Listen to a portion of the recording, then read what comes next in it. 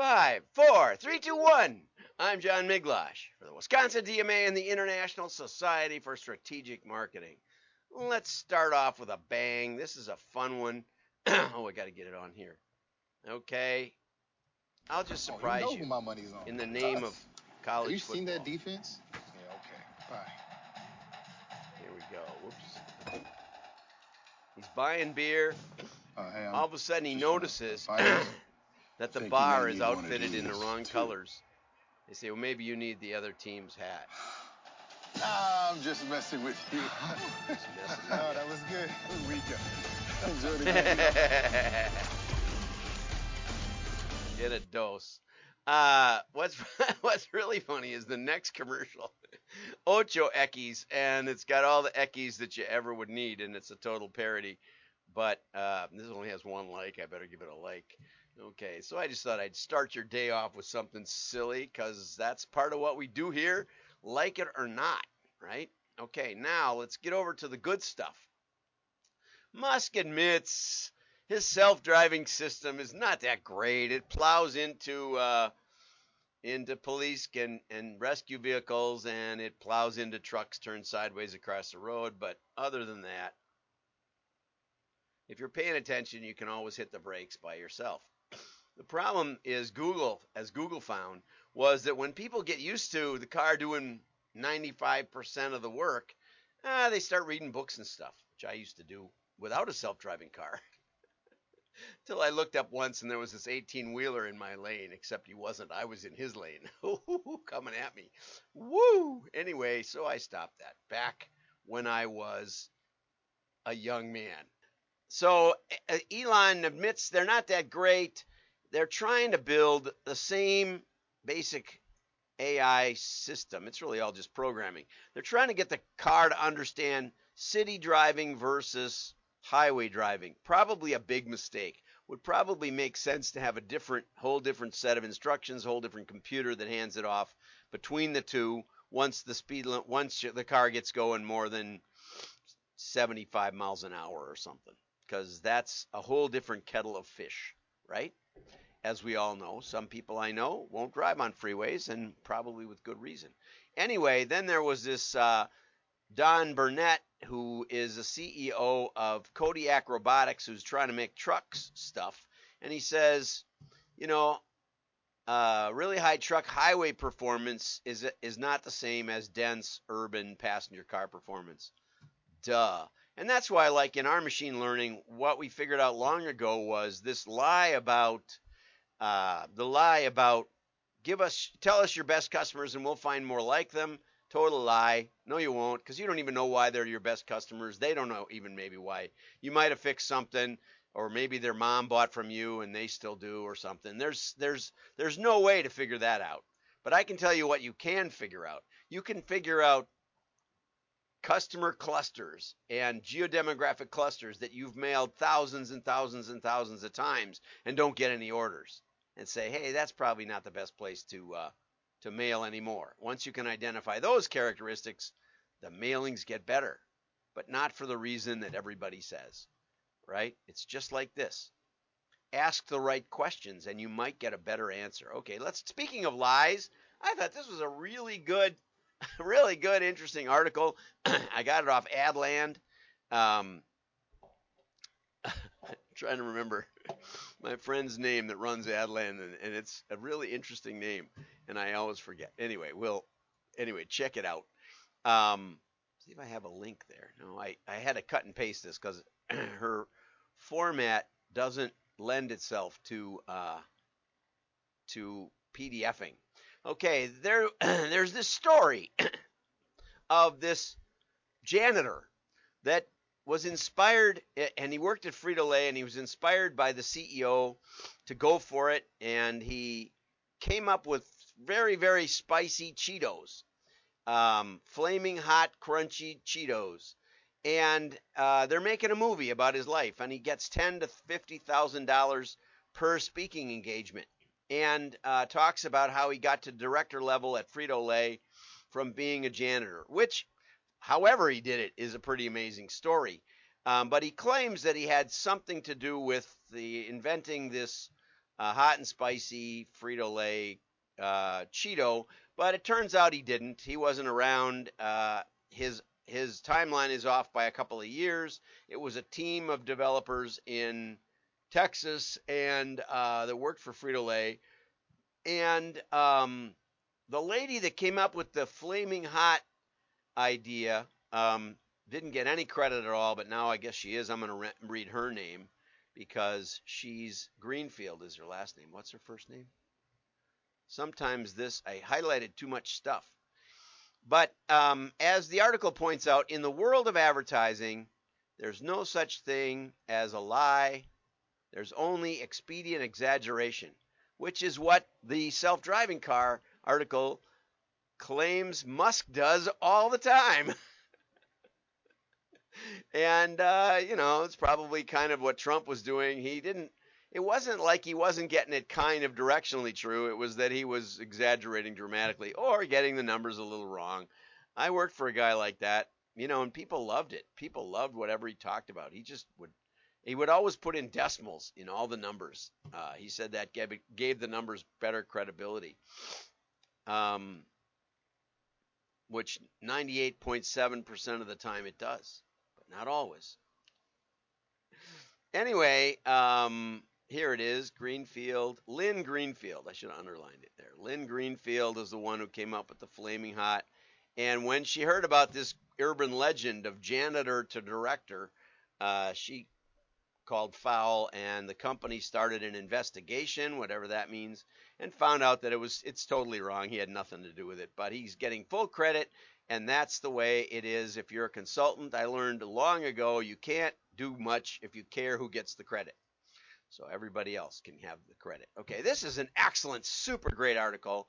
It's one of the best that I've come across in a long time. Forbes, which I appreciate Forbes is giving voice to some of these low-tech solutions here. This isn't by any means low-tech, but I mean like direct mail. Okay, customer acquisition. We're going to talk about customer acquisition, and we've got a little bit of time, so that's great. I went fast.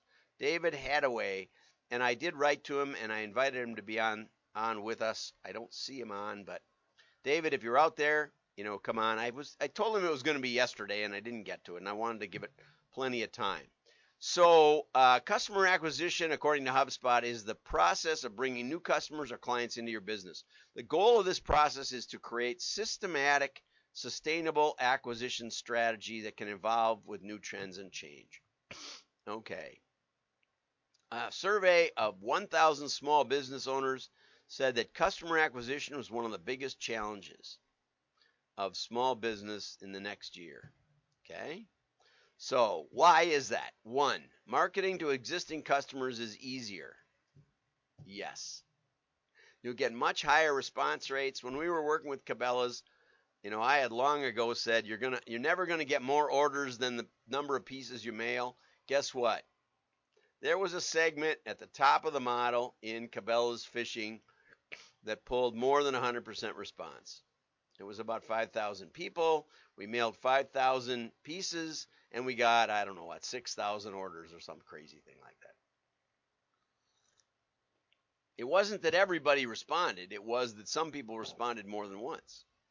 And for InFisherman, I remember seeing one zip code when we were doing prospect modeling, which is for customer acquisition, that we mailed one piece of mail and got 2 orders. 200% response. So don't tell me you can't get more than 100% response. Anyway, that one wasn't mailing to customers. That was just like random, I think. Don't let one person in Arizona define your walleye best customer segment. That's a lesson there, which I have already touched on from the previous article. So it's easier. The Wall Street Journal came up with this idea that it's easier to sell products and services to existing customers than to someone you don't have a relationship with. That is only mildly true. Sometimes it's false. Sometimes your product is no good. Sometimes your product is a novelty. Those chocolate dipped cherries that advertise on talk radio, I was interested in we're going to talk about list brokerage and lists next time, tomorrow. But I asked my list broker about that list. He says, nobody rents it twice. I said, what do you mean? He said, People are buying those things for other people. They have no loyalty. They're just looking for novelty. Something to think about. Okay? So it's not always the case that it's easier to sell products to existing customers, and there's a limit to what you can sell, right? Sometimes it's better to start a whole nother division like Levi's did with Dockers, right? As opposed to Lee, who is not famous for khaki pants, but Dockers is. It's almost a trademark problem. Marketing to existing customers has a better return on investment. Also generally true, but you can beat the tar out of them and vaccinate them from ever buying again. Acquiring a new customer can cost at least 5 times more than retaining an existing one. Also possibly true, probably true, okay? But that doesn't mean you can just give up on them, okay? Existing customers tend to spend more money. Also true, right? Existing customers are 50% more likely to try new products and spend 31% more than compared with new customers. Although in Cabela's we saw an interesting pattern. Oftentimes we'd see a low value order that customers were checking you out, and then we would see a dramatically greater spend. Like when I got into hunting, my wife said, "How much do you think it'll cost?" I'm still spending money on hunting. I said, "I don't know. I just bought a camo coverall for $25, and the license was like $25, and a friend lent me a bow. I don't know, $100. I took the random arrows to the bow shop and said, "Would it be better to have all the same kind of arrows?" And they just laughed at me. So I bought more arrows. I bought matching arrows. What an idea. Anyway, I've spent thousands and thousands of dollars on hunting now. But what happened was, initially I spent very little. See if I like it. I didn't like it that much. It was, get up real early in the morning, sit still and be quiet. My wife said, "You're not going to be very good at this, are you?" So anyway, and then on a good day you catch something and then you got to deal with a carcass. So it's not easy. It's not easy. And I sympathize with murder mysteries in how do you deal with this, which is a similar size or a little bigger. Okay, so yes, existing customers tend to spend more money, but there's a curve there. They can start low, go high, and then taper out once they've gotten all that they can think of buying, although there's always some new gizmo, widget, ding dang doodad that you can buy.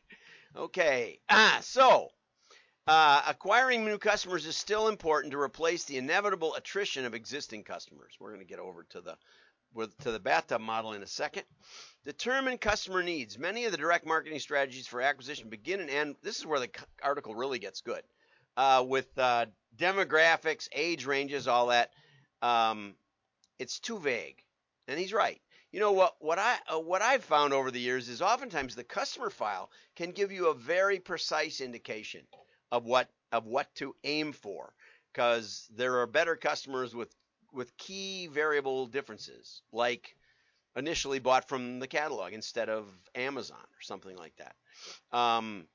So, our system taps out at about 500 variables, but there's a lot you can learn from 500 variables. You can also, it's optimized for anomalies, and you can often spot something odd that you don't think should be there, and that can open doors to whole new businesses.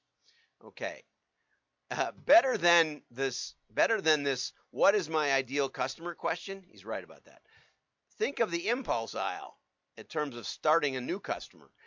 Think about what is in the get yourself a little something section of Amazon. Offer it to customers who don't know what they want or need, which is just about everybody. Okay? In the financial world, this could be a personal loan to someone with multiple high interest rate credit cards, or it could be information, it could be how to get your finances together, how to get out of debt, how to lose 20 pounds in 3 weeks. That's what I should do. If you don't know what the customer needs, ask them. Attach a 2 or 3 question survey to your email communications. That almost never happens, and even when you do, no one listens, because I'd fill them out.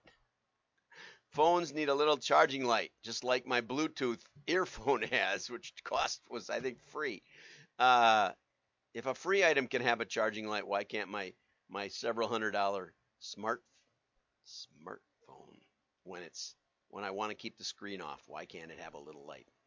Okay. With acquisition, a broader strategy is necessary. Absolutely right. Especially on a startup. You don't want to say, well, we're sure these kind of people will be our customers. Don't ever say that. Have some humility, like Ritson said yesterday. Try some areas around the key target. You might find out that there's gold in them there hills. When we started with computer supplies, when we first conceived of launching a computer supplies catalog, there were only like 6. By the time we got in the mail, there were 60, 10 times. Everybody decided they wanted to have a computer supplies catalog. The lists that worked were not the computer lists. They also were not the Sports Illustrated lists, the non-related lists at all. But they were the lists where it's kind of on the edge of things, like business lists and stuff, where people hadn't been saturated by, they weren't getting 60 catalogs a month in computer supplies, but they were interested in a couple. And sometimes off of the target actually does better than straight on. This is something I wanted to touch on. I really like this. Once you identify the consumers with a need for your product, your contact strategy should include something that we call 1-5-20 strategy. 1 direct mail piece, 5 emails, and 20 social media ads. Not necessarily in that sequence. We found works best by putting a tangible, somewhat expensive direct mail in the prospect's hands. By adding up to 5 emails before, and after the direct mailer hits their mailbox. I would also say consider informed delivery and putting an offer into there, because the post office claims that they get response, though I've never talked to a merchant that got significant response through informed delivery, but I'm happy to hear a case study. Would love to hear about it. And then 20 social media impressions, which you can do through Google Ad Network or Facebook. If you have the street address, you can direct target an ad directly to that address. So he said he's seeing 20 to 40% lift on their response rates. And I always ask, at what cost? But he goes on to say, use the lifetime value rule to determine the lifetime value. If your auto lender averages $4,000, which is net profit over time. I really like more like an ROI, EBITDA kind of number. CFOs like that, where we say, okay, this guy's going to be, we expect, or this cohort of customers has been worth, that's much more precise, has been worth $5,000 in the next 5 years of profit, of net profit, bottom line profit. Taking out the cost of retargeting, taking out the cost of goods, taking out the cost of maintenance and fulfillment. And so that gives you the lifetime value. And then he says, so your budget should be under $1,000 per new customer acquired. Right. You don't want to spend all that money. This is a mistake people make who were selling lifetime value. But it's not easy to know, because how much, you have a general budget for your website, or you have a general budget for mass media. How much of that is actually being seen by your existing customer base and not being noticed by others? Okay, find accurate information, and that was a good one about list sources, and that's the end of that. But I wanted to just show you, illustrate what they're talking about.